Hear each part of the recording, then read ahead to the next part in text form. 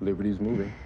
The 10:15 event's been moved inside to the Indian Treaty Room. 10:15 is American Fisheries? Yes, sir. They're giving you a 200-pound halibut. Janie, make a note. We need to schedule more events where somebody gives me a really big fish. Yes, sir. Janie, I'm kidding. Of course, Hey, sir. Cooper. Morning, Mr. President. Mr. Rothschild asked to have a moment with you this morning, sir. Is he upset about the speech last night? He seemed concerned. Well, it wouldn't be a Monday morning unless Lewis was concerned about something I did Sunday night. You skipped the whole paragraph. And Monday morning it is. We interrupt this program to bring you a special report.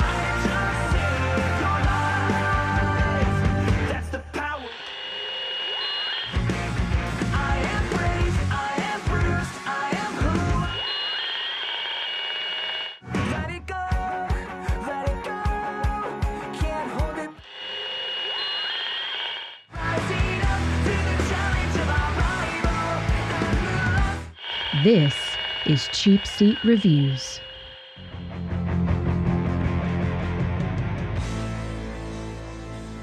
Hello, and thank you for listening to Cheap Seat Reviews, the podcast that explores the Hollywood film industry for the greater good. The greater good. I don't know why that made me laugh, but it did. I mean, I know you're always going to do it. You've been doing it since you've been like at least 500 times. Well, since this is episode 331, maybe not 500, but was it not with you guys? Okay. You've been cheating on us with other podcasts. I might be. No. Sorry. No, that's fine. I understand. I mean, if you're gonna do it, might as well do it with a good podcast. Let's see. Hot Fuzz was episode 85. So you've been doing this since roughly then is when you kind of started that. So like the mid 90s. Yeah. Okay. Well. Okay. Actually, yeah. You probably didn't pick it up until after all that. So yeah. So we're talking 200 and something episodes is the point, I guess. I don't know if there was even a point. The point is that this is episode 331, and this evening we're talking about the American president. Which one? The. Like the Ohio State University. It's just the American president. The American president. Okay. Yeah. All of your middle names are long. I don't know why. I was feeling like the Sorkin vibe where I had to have like more words than are necessary. Okay. So I'm Sean Allred, and joining me tonight is Andrew. The Situation Room seems like a weird place to make a joke, Jemison. Well, actually, my bedroom is called the Situation Room, and I like to make jokes in there.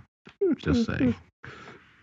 Actually, it was once called the bathroom was actually once called the Situation Room. Sure, but I ended up in pretty deep crap.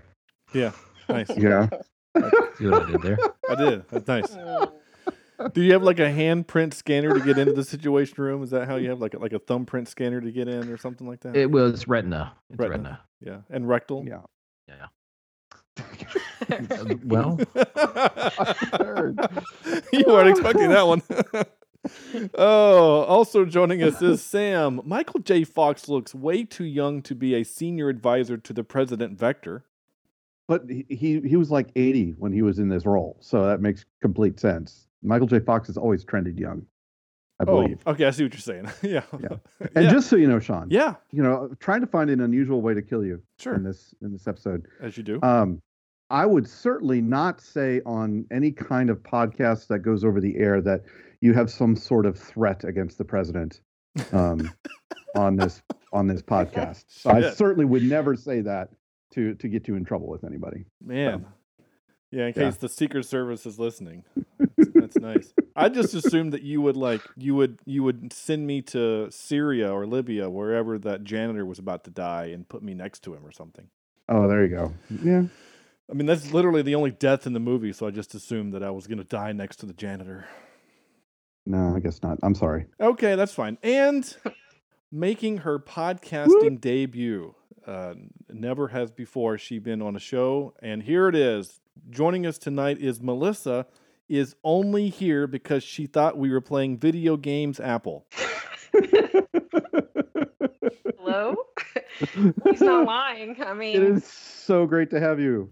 Thank you for coming on. And I feel shorted in a way. Oh, that's the whole goal of this podcast. So Awesome. yeah, Heck. we short our listeners every week. yeah, pretty much by about Mission accomplished. by about an hour's worth of their life. Sean actually drove up in a white van and said, "Hey, you want to play video games? Get in the van." Yeah. I have video games and candy in the van, Yeah.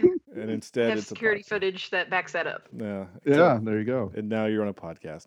It's Right. awesome to have you on. Like, so for real, for those who listen and care, Melissa, we met playing video games. We got tired of getting beat by your squad, so we decided to join you. Yeah, and that's then true. That is true. just in kind of conversation in between, matches and whatever, we found out that you like the movies, and frankly, you seem to Do. know more about them than we did. So we thought, well, Yeah. gosh, we like having smart people on the show. That At least one. At least one. Well, that's why I'm saying we like to have smart. That's why I say we like to invite smart people on the show.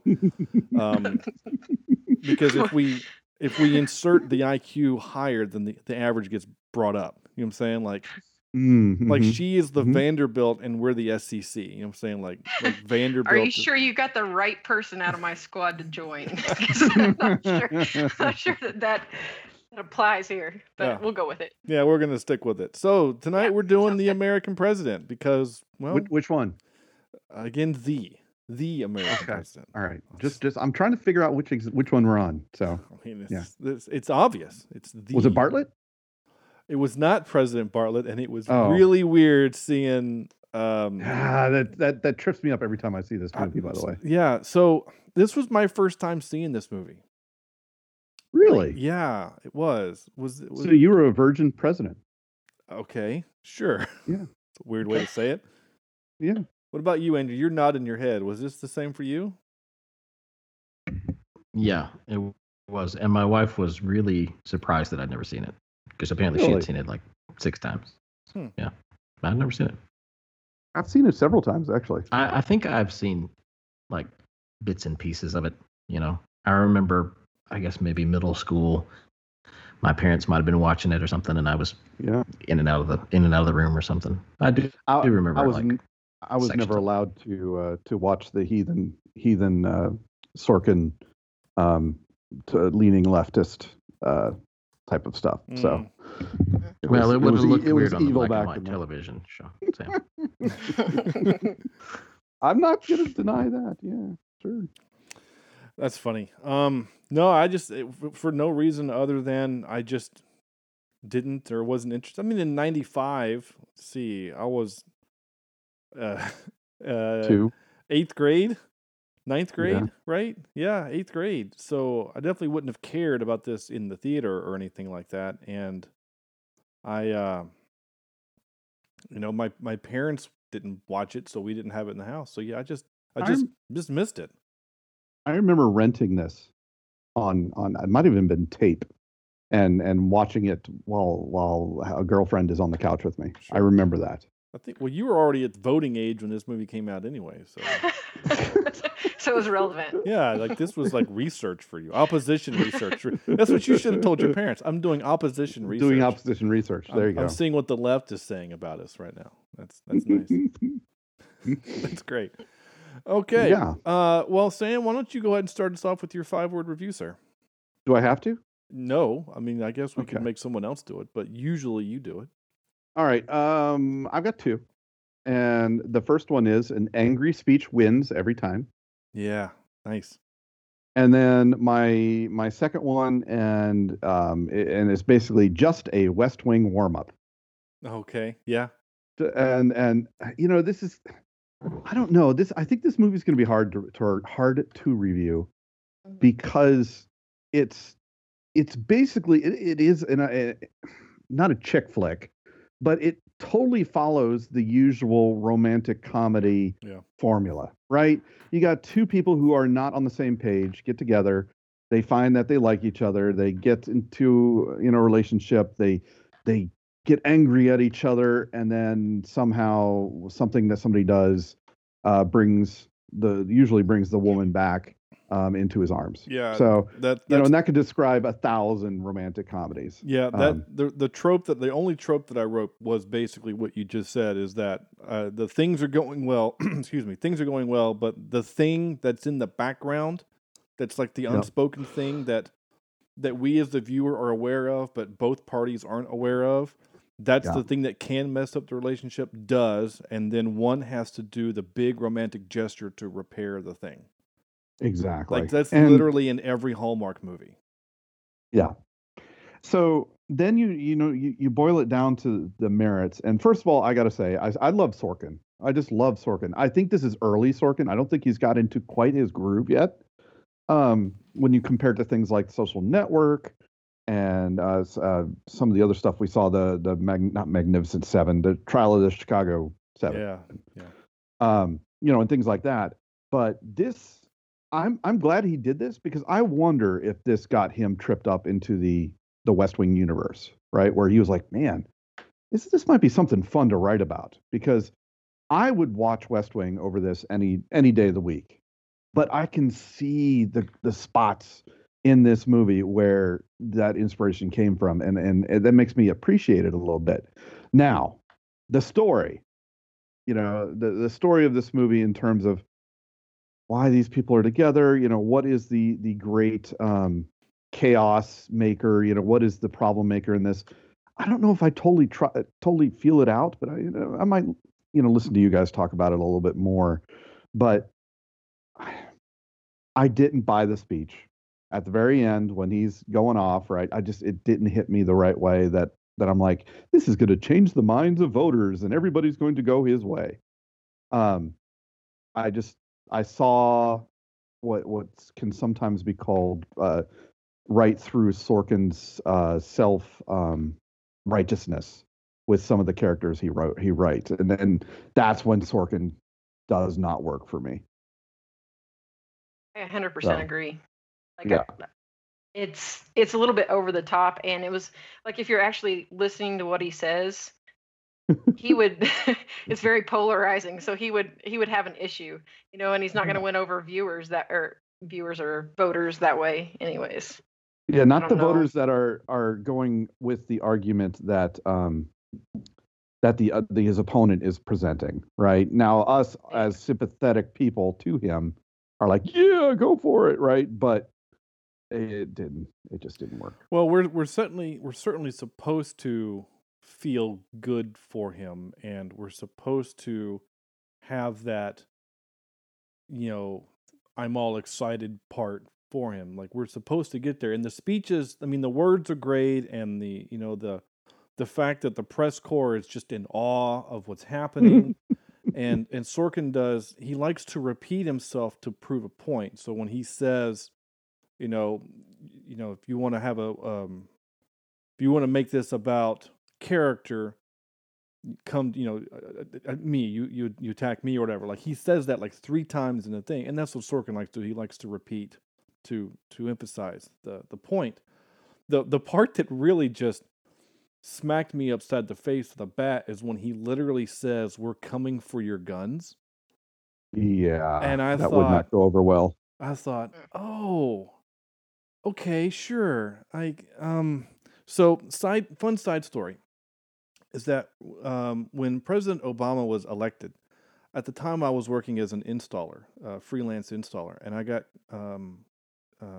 called to go do this install. We were installing security cameras. There's a shop just down the street from where I live now that makes firearms. They make guns, and their biggest seller it was their brand. It wasn't an AR, because AR stands for Armalite, so it wasn't an AR. But basically, it's that model. It's that AR-15 model.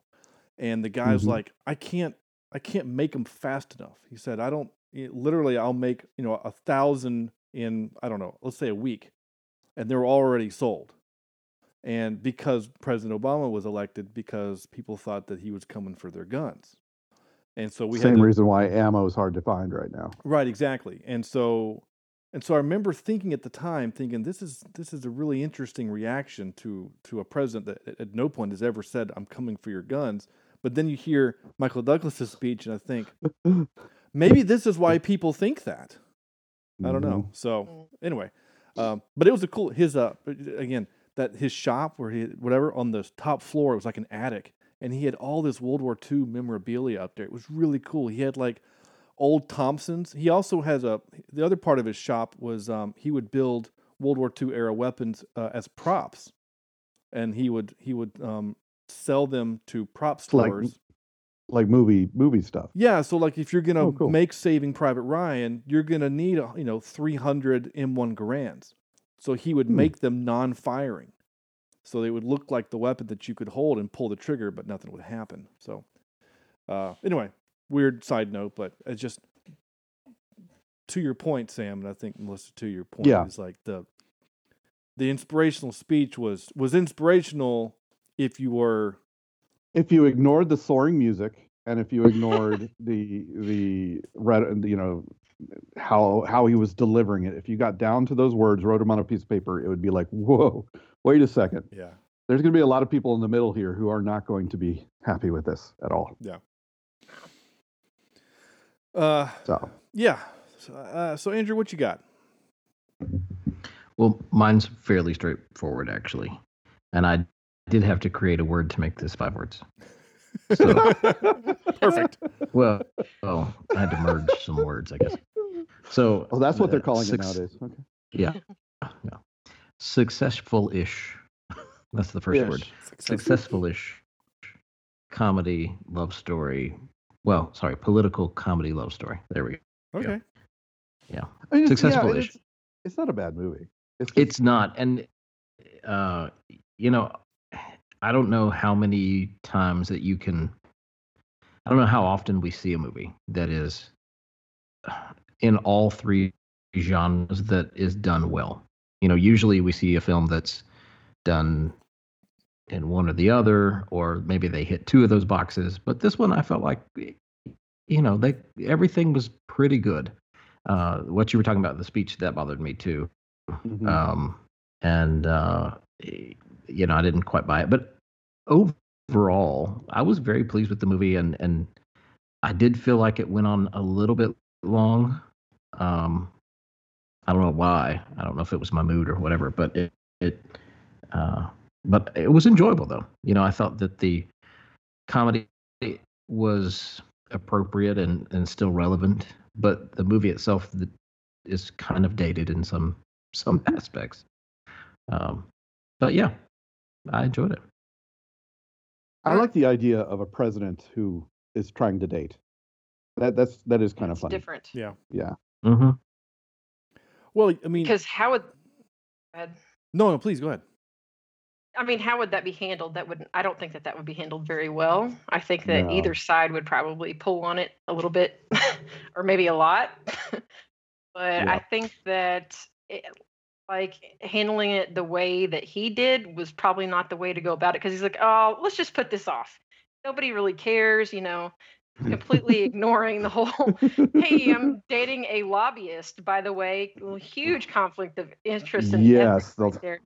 Yeah. That kind of bothered me about the movie too, because it just did. And that whole scenario of a president dating a lobbyist, I don't know that would work out well in today's society, let alone I don't know. I think the one part.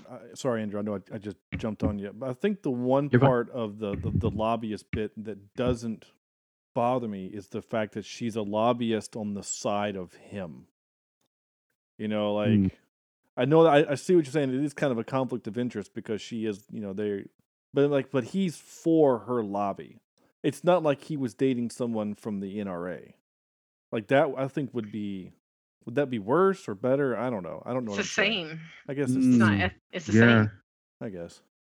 It didn't. I don't know. I didn't No. really. I never cared about that. Honestly, it didn't. That part never really bothered me because it was like, okay, he's dating this lawyer and whatever. But okay, what were you gonna say, Andrew? Well, I was just going to say, I think the closest thing that we've seen to this, and I say we, mainly just Sam, because he's the only one that was around really when it happened. But I think the closest thing we've seen in the political world is Charles and Diana. And she wasn't someone that was, an opposing belief or a lobbyist or anything like that. But to see how the world reacted to a person who is, he wasn't. I mean, he was looked at as the heir to the throne at that time, and still is in some aspects. But that was kind of, I guess, going back and watching The Crown and going back and watching some documentaries about Princess Diana. Uh-oh. Did we lose him? His internet's been a little funky all day anyway. A little shaky. Yeah. Front row. Well, while he's did he crash? I don't know. All right. Well, he's staring into my soul though. Yeah, he really is. It's great. He does have lovely eyes. Melissa, do you have one? Do you have a 5-word review you want to share? I do. I've got 2. I couldn't decide on it. Great. First one's kind of a pun on you guys' name. Oh, perfect. In the movie, he says something about like, how's the view from the cheap seats, AJ? Right? So I just kind of put, it's pretty good view from the cheap seats. It kind of, it's just a pretty good movie. All right, it's not great, but it's pretty good. But the other one I had was, it's good, you blowhole, because he says that in the movie too. He said he went to Stanford, you blowhole. Yeah, I do remember that part. Yeah, that's great. Growing up, my mom and dad let me watch a whole bunch of movies that that they were into and they kind of liked. So this one was like high up on their list. I watched it a lot with my dad, and I always liked it because I was a pretty sarcastic person, and I still am. So this movie is chock full of like one-liner sarcastic quotable references. Absolutely. And if you guys know anything about me, I'm about the quotable things about TV shows and movies. So I always like this movie just because of that, because the humor in it, I really enjoy the humor in it because he's such a smart aleck and says some things, and his staff say some things, and they have good chemistry there, and I always like that. The chemistry of the cast is very good in this movie, I believe. Yeah. Oh. Agree. How fun would it have been if Michael J. Fox would have been able to stay on, like, for The West Wing? I think he would have been perfect on The West Wing. Well, as well as some of the other characters in this movie, I think would have been fun on The West Wing. I mean, he would eventually go on to do Spin City. Mm-hmm. Not much. Well, I would say much longer. It was probably about a decade after this. Trying to think, when did he do it? Let's see. Spin City was in 96, just a couple years later, from 96 to 01. So, it would actually been, honestly, it would have been pretty neat for him to go from Spin City into West Wing. But I think at that point, life was getting a little bit more difficult for him with the Parkinson's. Which is sad. I like Michael J. Fox. Well, he did Boston Legal in 06. Yeah. And but he did the Stuart Little movies, but that's just voiceover. And Atlantis: The Lost Empire. So, and Homeward Bound.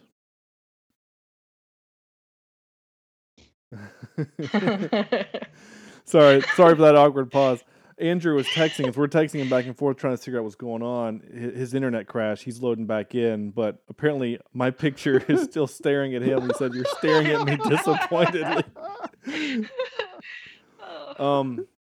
But I mean, Sam, to your point, you mentioned earlier this movie's kind of hard to review a little bit because we're such fans of The West Wing, and so to me, because I've watched West Wing like 5 times, and then now this movie once.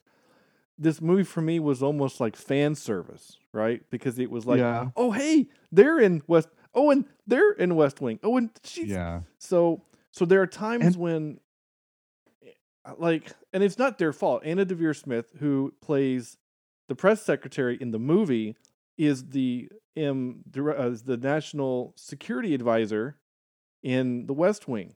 So she's way more dry, way more serious. She's Dr. McNally. Like, she's this force, and in this movie she's like the old go shuck, like this happy-go-lucky, and I'm like, this is wrong. I know you're acting and you're doing a really good job of it, And I can see why you would get further, you would get more work in the West Wing because you're really good at what you do. But this is weird. And so anyway, but yeah, Michael J. Fox was really good in the movie. And I don't know the actor's name, but he plays like the nerd. You know what I'm saying? Like the math nerd. I like him in everything. He just has this just delivery of David Paymer. Paymer? Yeah. He's great. I just love his bits. So my 5-word review. I do. I like his. There's no way to say that without sounding. Oh my gosh, Andrew! It looks like you have a flashlight on because you've run out of power. Like, yeah. Is the hamster wheel stopped in the house? It's bust out some Simon and Garfunkel. That's what it looked like. I still don't know if he can I hear don't us. think he can hear us, but this is great. This is the best podcast we've ever done. I'm so glad you're here with us, Melissa, for this one. Absolutely. And I'm back. Nice. There he is. So my 5-word. Here's the thing. You know what this movie reminded me of? What's that? This feels like a pilot episode for West Wing, where it's not quite all there, but yet it's still, there's going to be something good to come out of it. Yeah, I can kind of see why you say that. I mean, obviously the pilot does kind of feel that way of the West Wing, but the pilot itself is still a really great episode. Yes, it is. Which is unique. But yeah, I can kind of see that. I mean, it does kind of feel like a 2-hour rom-com of pilot of the West Wing. And as I'm taking my notes, I was trying to think, okay, I got to review the movie, not compare it to West Wing. Like it's like when hard not to. It's like when we watch a movie that's based on a book. We try not to always just compare it to the book. We want to try to review it on the merits of the movie itself. And so I was trying to do that as well. And like one of the biggest things I cued in on is that it's so much brighter in this movie than it is in the West Wing. The West Wing is darkly lit. It's always dark on that set.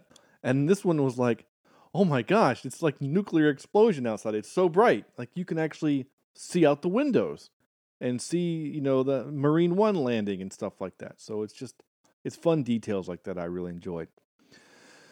My 5-word review is simply rom-com meets Aaron Sorkin. Oh, there you go. Yeah, just pretty simple. Sure. Little thing there.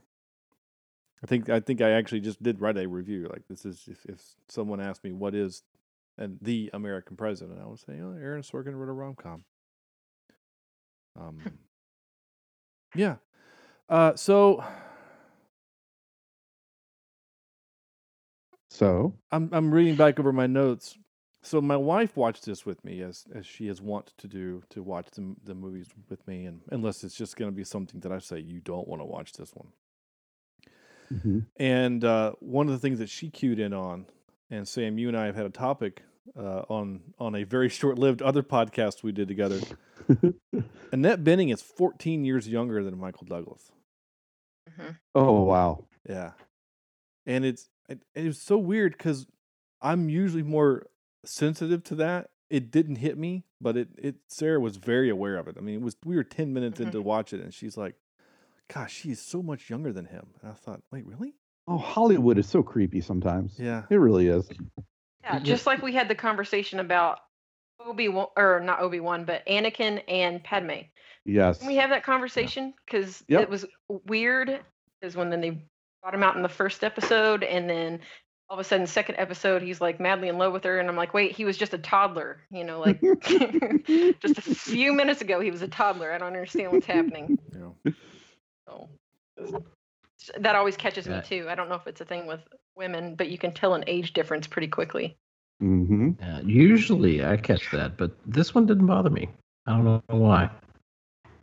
Maybe I think it was her hair. Her hair actually, and maybe this is just me, and this is probably sexist, but I'm gonna say it anyway. I feel like those shorter haircuts sometimes make women look older, and I did not. I don't know if that's true, but I don't know. Yeah, I did not realize there was such an age difference. It did not appear to me that big a difference in this one. Hey, but now that I'm not going to be able to not see it now. Right. Yeah. It's like an earwig. It'll stick with you now. Yeah. Yeah. Tell you Well, what, another thing that kind of bothered me about this movie was when Michael Douglas's character, President Shepard, always seemed to pick on Lewis, which was Michael J. Fox's character. Like he was never like nice to him, overtly nice. He was always like on the attack every time he talked to him. And I didn't notice it when I was younger, but now I'm like, why is he so aggressive with him? He's just trying to point out that maybe this isn't the way we should go. And he's like, you know what you should do? It just caught me off guard, and I was just like, wow, he is super aggressive with him. But I don't know. yeah, I think I think maybe the intention of the director and writer is to show that this team is more of a family than just coworkers, and Mhm. that Sam and I bust each other chops all the time because we've known each other for 21, 82 years. well, legit 20 years at this point. Oh, yeah. So, and it feels like 82, believe me. Yes. But I see your point, Melissa. You're right. He does bust on him. I mean, like the opening clip I played is literally like, oh, is he gonna be mad at me? Oh, here he is. He's yelling at It's me Monday now. morning again. But Yep. but in fairness, he does give it back. You know what I'm saying? Well, at the end, Well, but he also does kind of push the president, I think, a little bit too. Probably more than I think some would be allowed to. I think. I don't Which know. he Maybe not. I needs, don't know. right? isn't he an And you don't advisor? need- Yeah, I don't know. Maybe I don't know. I would obviously I really have no idea, obviously, because I've never been Right. near a White House. So I only have what the West Wing has taught me and what you glean from news articles and whatever. So I have no idea. Maybe that's exactly how it is. Maybe they're able to say whatever the heck they want to say to the president. I literally have no idea. So, but A good leader will not have surround themselves with yes men. yeah, you want to surround Right. yourself with. Even Aaron Sorkin wrote for the West Wing. He likes to surround himself with smart people that disagree with him. So Yeah. But it was kind of a point in this movie too. Like anytime he got like questioned, he just flew off the handle. Like when AJ was like, when he was going through the whole how's a cheap view from the cheap seats, and all of a sudden he was just like, you know what? Shoved that pull cue down on the table and was like, you know what? Screw you. And like, all right, man. Sure. Doesn't like to be questioned. So yeah, their scene got pretty heated, and AJ did step over the line, and then in the final moment where he was like, because they're yelling at each other as men do. We yell at each other, and you take it too far when he's like, where would I be without you? And he's like, then you'd be the most popular president at the Harvard Society or whatever he says, right? Like, he basically says you wouldn't be a president without me. And again, I have to compare to the West Wing, because in the West Wing, that relationship is the same, but the attitude is different. Like in the West Wing, Martin Sheen's character loves his chief of staff for getting him there. He says, there's an episode where he says, I wouldn't be here without you. You should be standing here, not me. And he says, no, this was always about getting you there.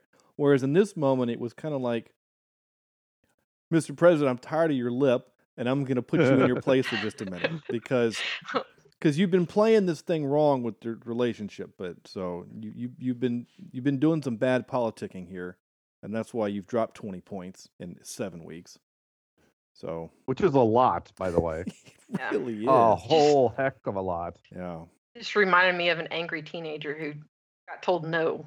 Like or my 2-year-old. Reminds me of my 2-year-old when I say no.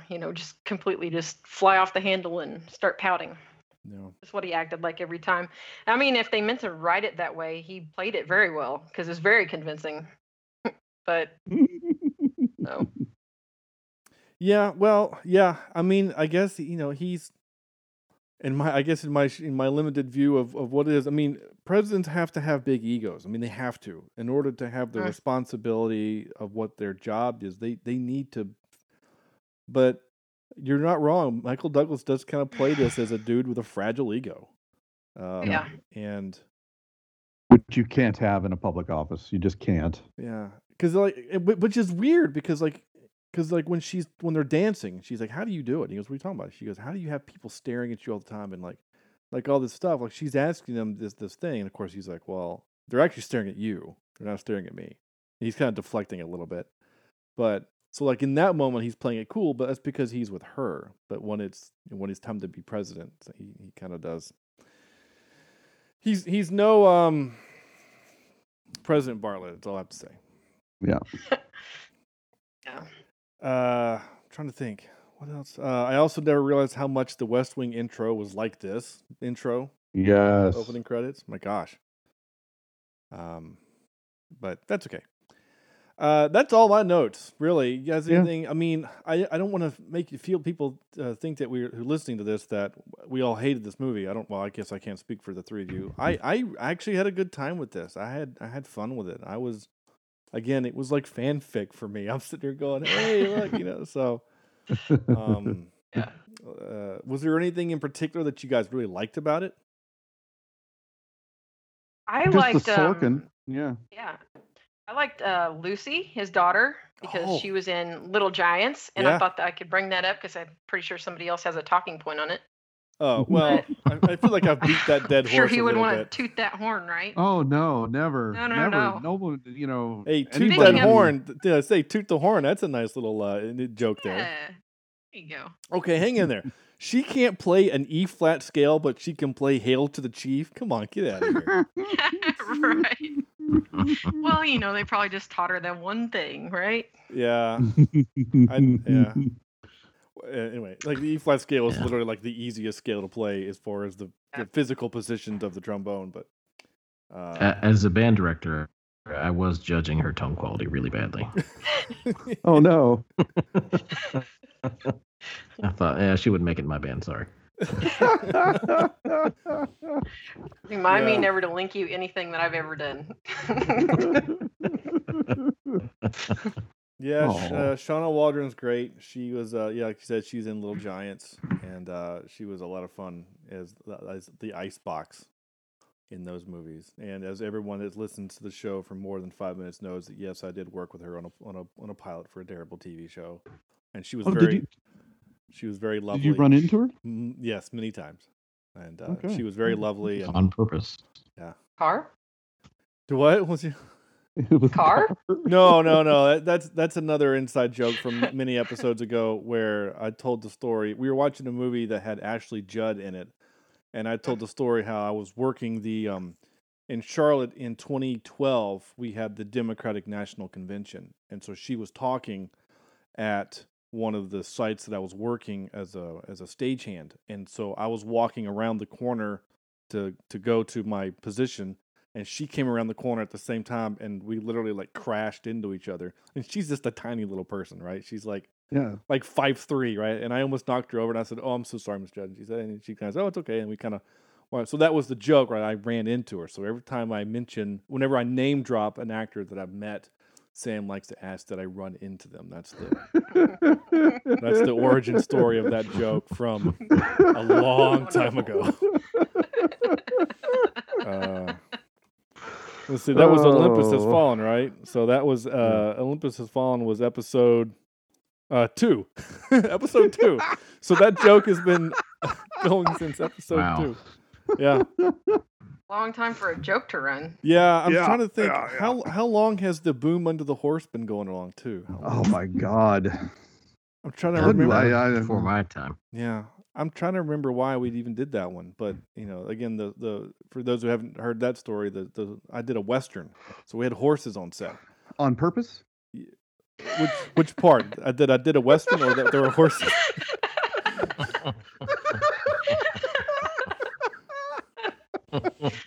Yes, we had horses on set on purpose, and I did work a Western on purpose because they were paying me, so I worked it. And the animal handler there told me not to put the boom above a horse's head because it freaks them out. They don't like things over their heads. And so whenever we would have dialogue near the horse, if you were standing next to the horse, I would have to have the boom pole low underneath. So that's where Sam gets the joke boom under the horse. So anytime like a boom is ever mentioned or seen accidentally in a shot, he'll say, "They should have boomed under the horse." So there you go. There's the origin of that inside. I think what Melissa's getting at is we need some new jokes. We need some material. No, I'm not saying that at all. Now, and I will say Would you that like me to be patronizing or no? No, patronizing is While like, you're here. Yeah, is like our default setting, so it's totally fine. Okay. Yeah. Awesome. Especially when it comes to Opie. Oh, absolutely. So. Yeah. And I'm red. And the last thing I'll say about Shauna is that we've had on the show Will Triplett, friend of the show. We had him on, and he worked with me on that pilot also, and he was an actor. And so when I mentioned we were doing this show, he asked me on Facebook, "Hey, you should send her a Facebook message." And so I did, but she has not even yet checked that message. So I feel like I'm pretty low. You're low on the totem pole. Yeah, I'm pretty low on the order of. I'm not even worth looking at the message, which is fine. Again, it was 15 years ago. I doubt she would even recognize me. Are you trying to guilt trip another guest on our show? I would love to have her on the show, but I don't. But she would have to listen to be guilted. I don't know. It feels a little like a guilt trip. That's kind of where I'm. Do you think maybe she's listened to an episode or two and then was like, no, I'm not gonna. No, I don't think so. I mean, I really think my only way in that would be is if Will, like text her and be like, "Hey, you should do this thing because my friend is cool." But she's probably like, "Why is this guy name dropping me all the time?" Yeah. Wait, is that the guy that ran into Shauna? Yeah. Anyway, we're gonna move on. So. Because no one else cares. No, we've lost most of our audience at this point anyway. The last couple notes I did was that poor agent that had to break up the kiss. I mean, yeah, you almost feel bad for that guy. I don't feel bad for the couple making out in the plate room. Yeah. But the fact that the agent has to interrupt them, I felt kind of bad for them. Which This I always means they bomb Seastad. Like, how do you just break into there? Good memory she's gonna have forever. Yeah. Remember that time? Well, let me ask you. Actually, there's something I wanted to ask, and that was, did it sometimes feel like the president was bullying her into dating him? Yes. Yeah. Oh, definitely. Didn't it feel a little heavy-handed with the whole? Yeah. You're going on a date with me. So.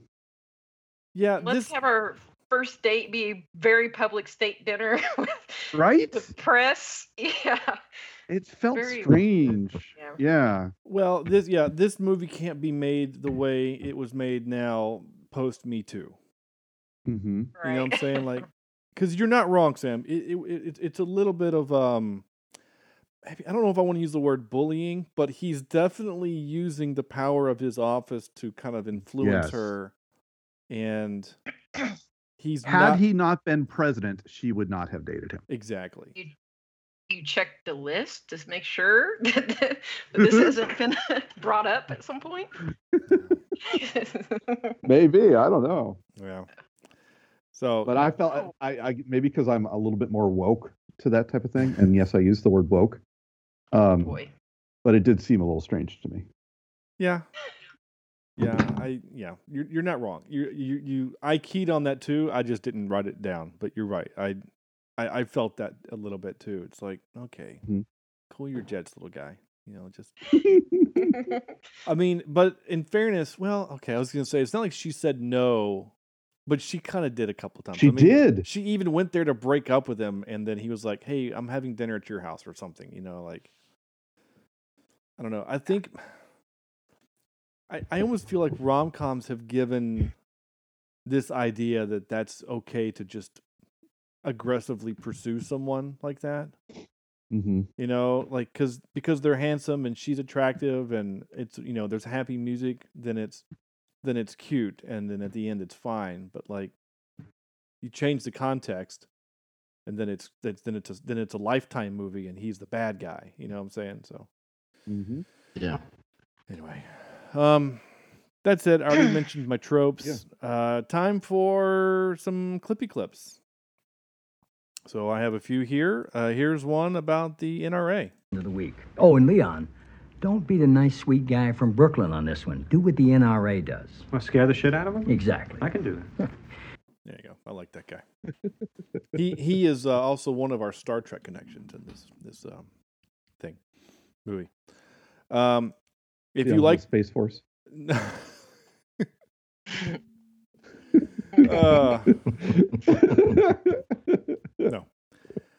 If you like The West Wing, then as soon as I heard this, I immediately stopped the movie and recorded it. Thank you, Mr. President. What's next? Security. What's next? Yeah. Thank you, Mr. President. What's next? Security. There's a lot of people talking, but yeah, he says what's next. So that's a West Wing thing. That's a big West Wing thing. Yeah. Maybe I So should I have guess watched I the should West watch Wing. the West Wing. Yeah, maybe I I- should have watched it before I did this. Yeah, watch all. Oh, sorry, it was loud. Watch all It's so 7 good. I've seasons. never seen an episode. Oh, Really? dude, it's so good. Yeah. It's so good. It makes you have faith in our government that they're actually trying to do something to help people. Yeah. I mean, On both sides, too. It doesn't demonize Republicans. It doesn't demonize Democrats. It just, it's hopeful. it And is a it's little nice. Pollyanna. It is a little hope. Oh, God, yeah. Yeah, but there are moments where, like I said, it's a Democratic president with a Democratic staff written by a Democrat, right? Aaron Sorkin is a lifelong liberal, and that's there's nothing hidden in that. But even when they have to deal with the Republicans, there's a line early in the series where someone says they're the enemy, and Leo, who is the chief of staff, says, played by John Spencer, who says, no, they are not the enemy. They are our opponent. They are our opponent. There's a lot of vowels. And Yeah. and there's I wish people would look at it that way today. yeah, it was really Yeah, it's 'cause really lovely in that's that, and sad, so yeah. it's a really good show. I can't remember. Sam was one of the people that actually said you need to watch it, and but against my normal better judgment, I actually listened to him, and since then I've now watched it all the way through at least 4 times. So it's kind of my it is honestly it's my comfort food, especially during COVID. It's been kind of, you get home from a weird day at work or whatever, or just a stressful day because of you accidentally turned on the news and heard some terrible stat, right? And so it's like, all right, I'm just gonna put West Wing on in the background just to have it there while I'm cooking dinner or something, or just whatever. So it really is that, like that and Psych are kind of my 2 happy places if I Comfort need foods, something, yeah. Which also has Charlie. It's the same. Dule Hill is in both, but It's like The Office and Parks and Rec for me. Sure. Yeah, there you go. Yep. It's comfort food. Yeah. It's a happy zone. Yeah. Absolutely. I will say this, Andrew, I guess it's a slight spoiler, but the West Wing does an episode. Now it's before the American Office, the British Office was out, but they do a documentary episode in the West Wing where they're aware that there's a documentary crew. It's actually kind of a terrible episode. It's probably That was a live episode, wasn't it? No. They did a It live was a live episode. They yeah. did one recently on a stage as a stage play. But they did a stage production, not the recent one, but a actual episode is live. Well, they did. Yeah, they filmed the debate. The debate was live. Yeah. And there's a great in the podcast, The West Wing Weekly. The writer of that episode talks about all the things that the actors got wrong because they just forgot. Because they filmed it. Is Martin Sheen a master debater? Yeah.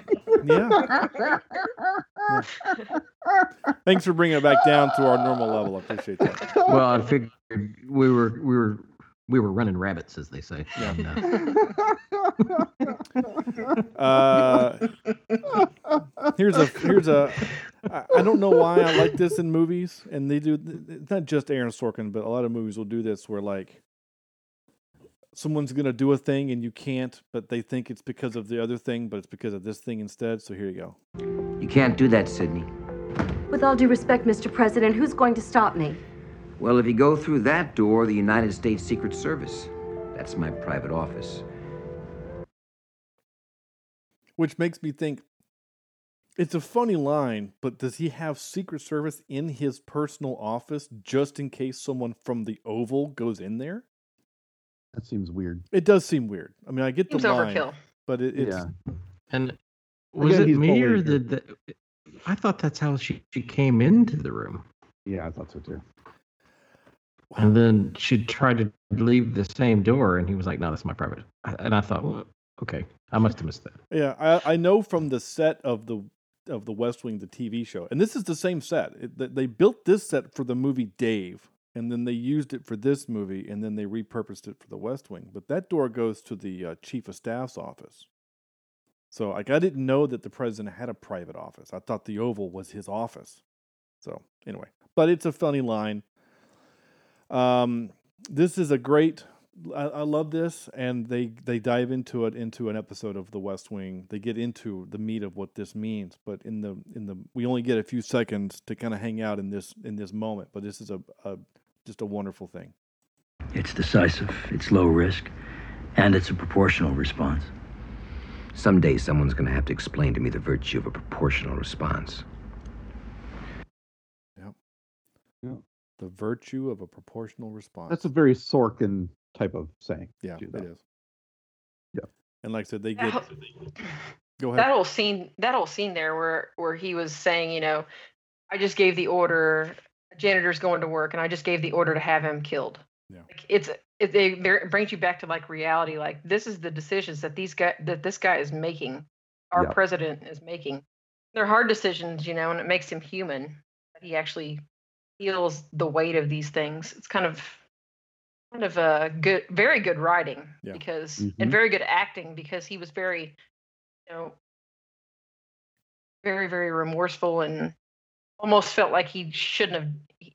He acted like he shouldn't have done it. You know. He feels the weight of his decision, right? Right. And we would hope our elected officials would all feel that way, right? That they would Mhm. weigh lives against their decisions and things like that, so that they could, we could sleep safe at night. So there's opportunity cost with everything they do. But it's nice to see that side of it. And he does.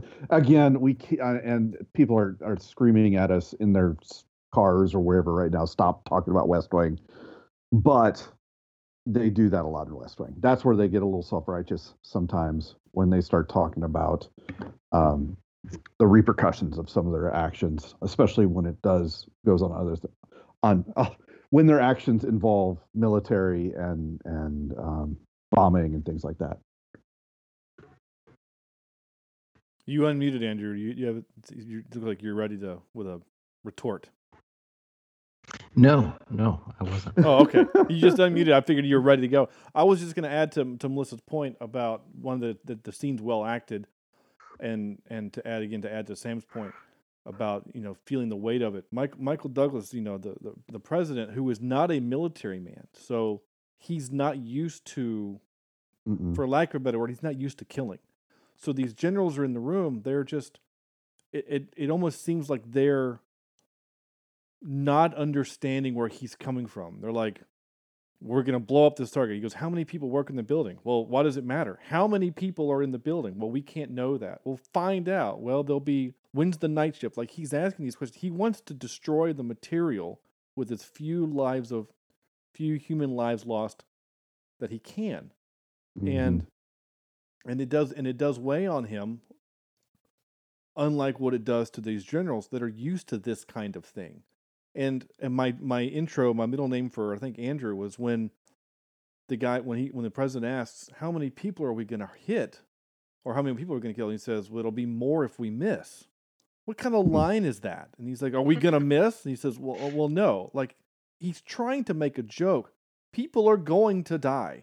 These might be the bad guys in the movie, and might be bad guys in real life, but we're still going to kill people from the safety of a fortress in Washington, D.C. So let's have a little bit of ceremony about this, guys. That's not the word I'm looking for, but just understanding.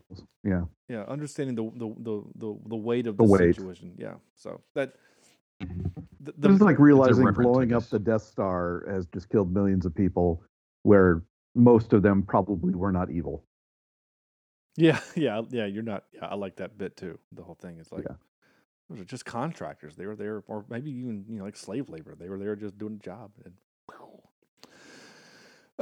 Okay. Who here has not done this joke?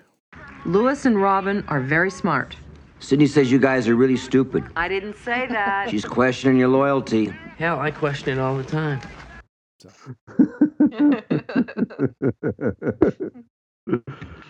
I've actually done that so much that my kids do that now. Nice. Tell mom I love her. Dad says he hates you. Yep. Here is I thought this was just enjoyable dialogue. Mood swings. 19 postgraduate degrees in mathematics, and your best explanation for going from a 63 to a 46% approval rating in 5 weeks is mood swings. Well, I could explain it better, but I need charts and graphs and an easel. Fellas, we haven't slept in 3 years. Can't we forget about work for one night and take a moment to enjoy each other as friends? It's Christmas. It's Christmas? Yeah. You didn't get the memo?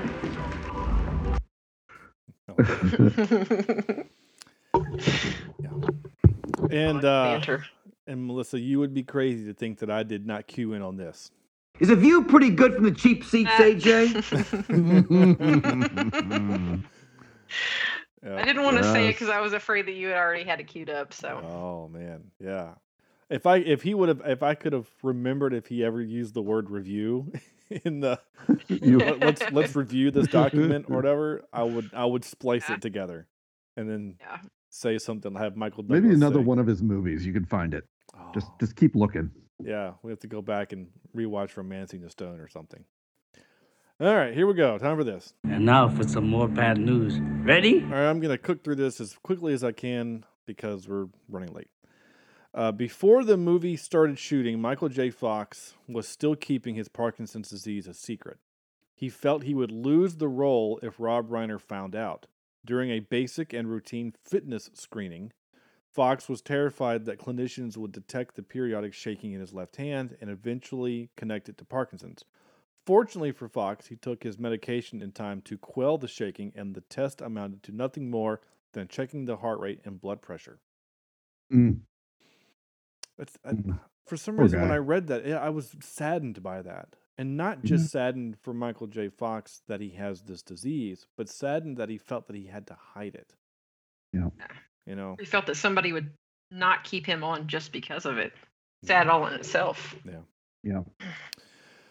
One of the few rare PG-13 movies to allow to keep its PG-13 despite using the F word 3 times, but none of them were used in a sexual context. Okay, here we go. Martin Sheen, Anna Devere Smith, Nina Siesmasko, Bo Billingsley, Josh Molina, Ralph Mayering Jr., Richard McGonigal. Oh, sure, why not?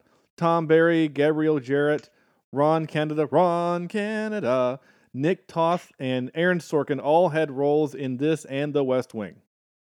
So, there you go. List. Now, here is... Okay, hold on. I got to find my clip. I never have this thing ready. I always feel dumb. So, hold on. Here it is. Where's my...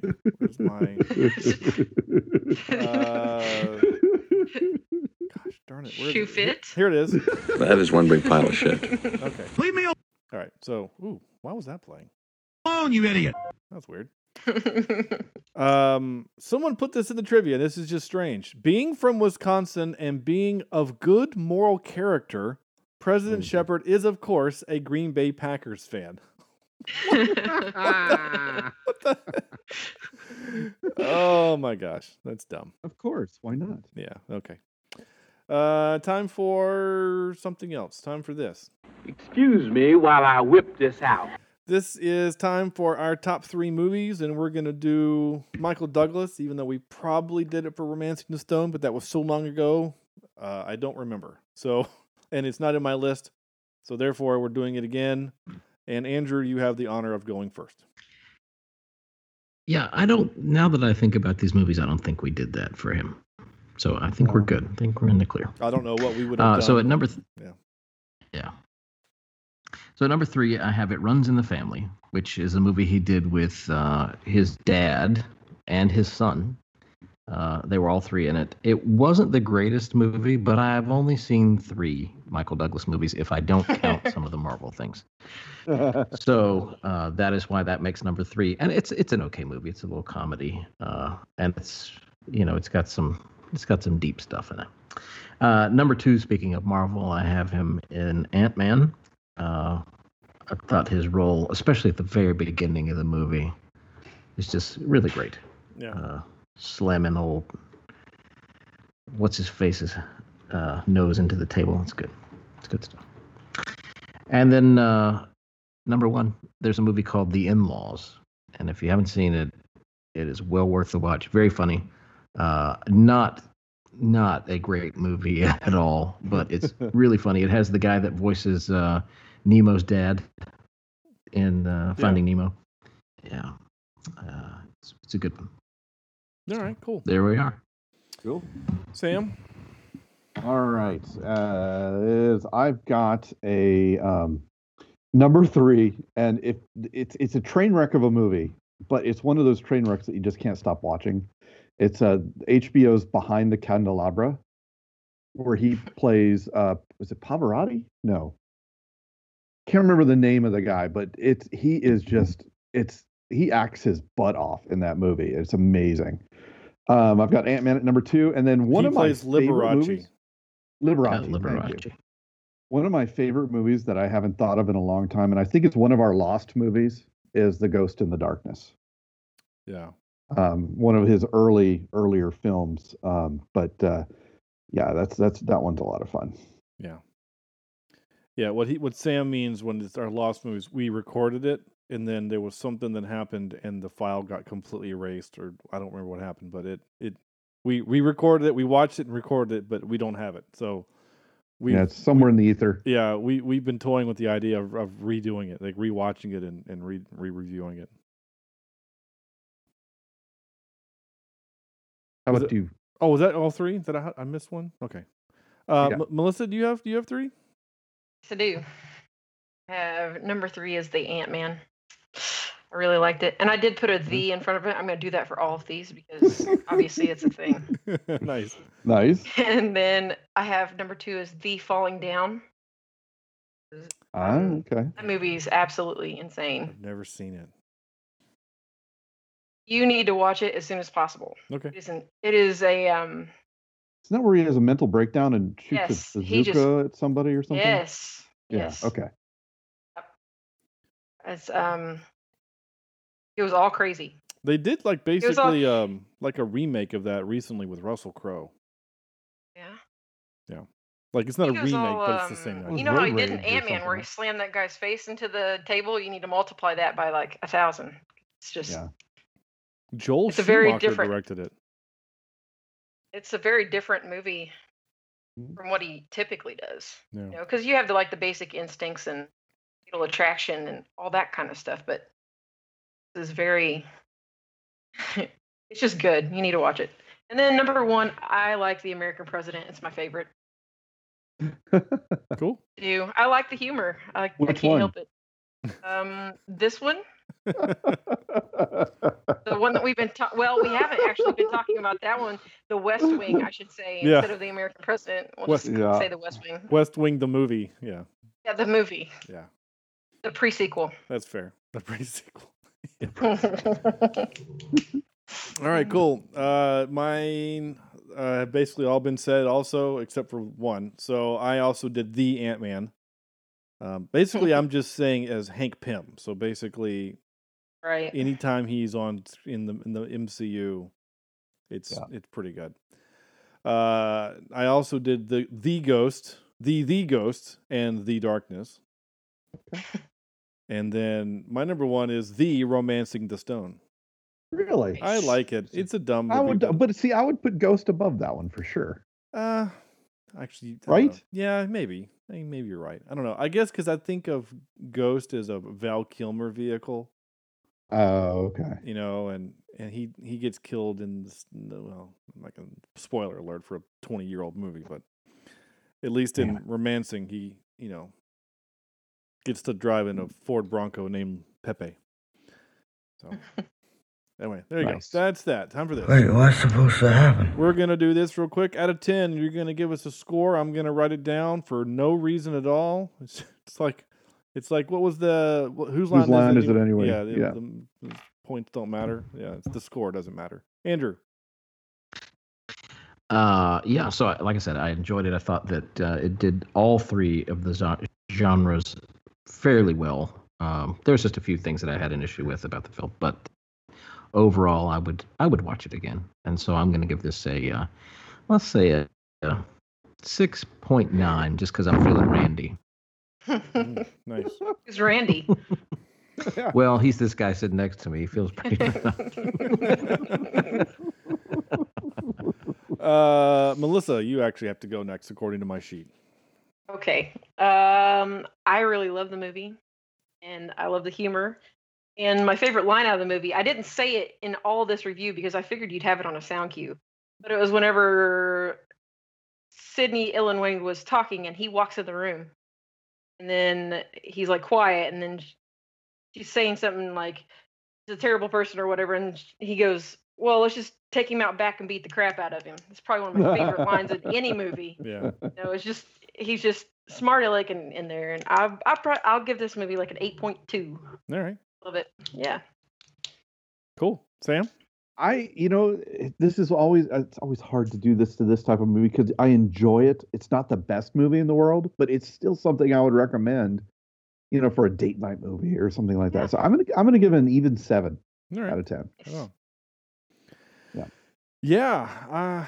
Gosh, I was just saying last week that it feels like it's been about a month or so since we've done a pretty good movie. And Decent, yeah. I feel like this is a pretty good movie. And as much as I feel like we spent the majority of the evening kind of poo-pooing on it, I think it's good. It's fun. So poo-poo, poo-poo.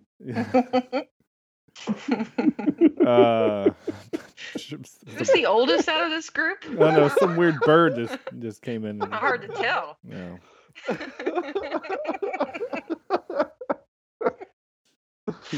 Yeah, I have nothing to say except that I'm going to give it a 7.1 because it's good. Oh, I can't do that. No, I have to give it a 7.12. There we go. Was it tying something else? Yeah, so now it rests at a 7.305. Okay. So maybe I should find a way to make this list available like on our Facebook group or something, just so that other people can look at it in case they care. Or just put a link to it. Oh, they do.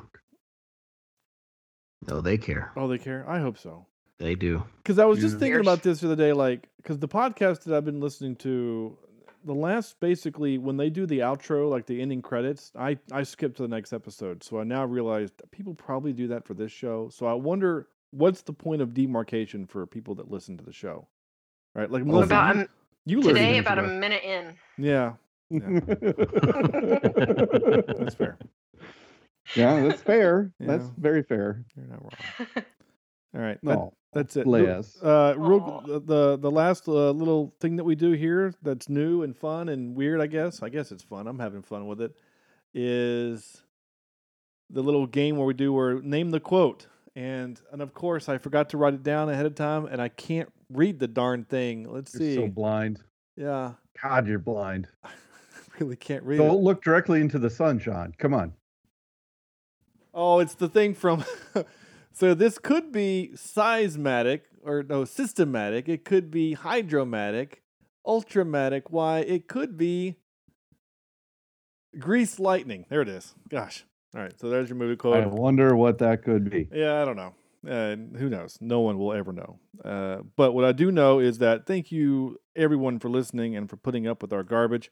And thank you so much, Melissa, for joining us. It was a lot of fun. At least I hope you had a good time. We had a good time. I enjoyed it. Yeah. And great. Good. That's great, because that's ultimately what matters, is that you had fun and that no one died. So that's good. When are we playing video games? Because that was my reason. Well, lured under false pretenses. You you are now contractually you have met your contract and you are now able to go and do that thing. I, however, must edit the podcast now and therefore have zero time for that fun activity. But while they're playing video games and I'm editing, you, the listener, should go to our Facebook page, facebook.com/cheapseatreviews. And you can go to our Twitter is @CheapSeatCast. You can follow us on those places. We do have the Facebook group. Feel free to join. Yeah, you can just join and I'll say yes, and we can talk about other things. cheapseatreviews@gmail.com is, of course, our email address where you can email us things as people used to do. Again, I know we do have an email in here. I'm just saving it. We're going to get you there, Alan. I've mentioned it before. We're going to get you there. Our website, cheapseatreviews.libsyn.com, is how you can find old episodes. Go back and listen to even more of us if you would like. Go back to the beginning where we had the joke about me running into Ashley Judd or the boom under the horse. Go find the original jokes, and your life will be all the sweeter. And seriously, if you guys can, leave us a review. iTunes would be best. More people that leave the reviews, then the more people that can find us. It's just the way the algorithm works. So please leave us a review on iTunes. It'd be really nice if you could do that. Okay. Or iTunes if you're a mortician. Yeah. Yes. Yeah. We never said the jokes were funny on here. No, we've definitely never said that at all. So anyway, go do those things. And on behalf of Andrew and Sam and Melissa, again, thank you so much for listening. And we'll see you next week for Gemini Man. We're doing Gemini Man.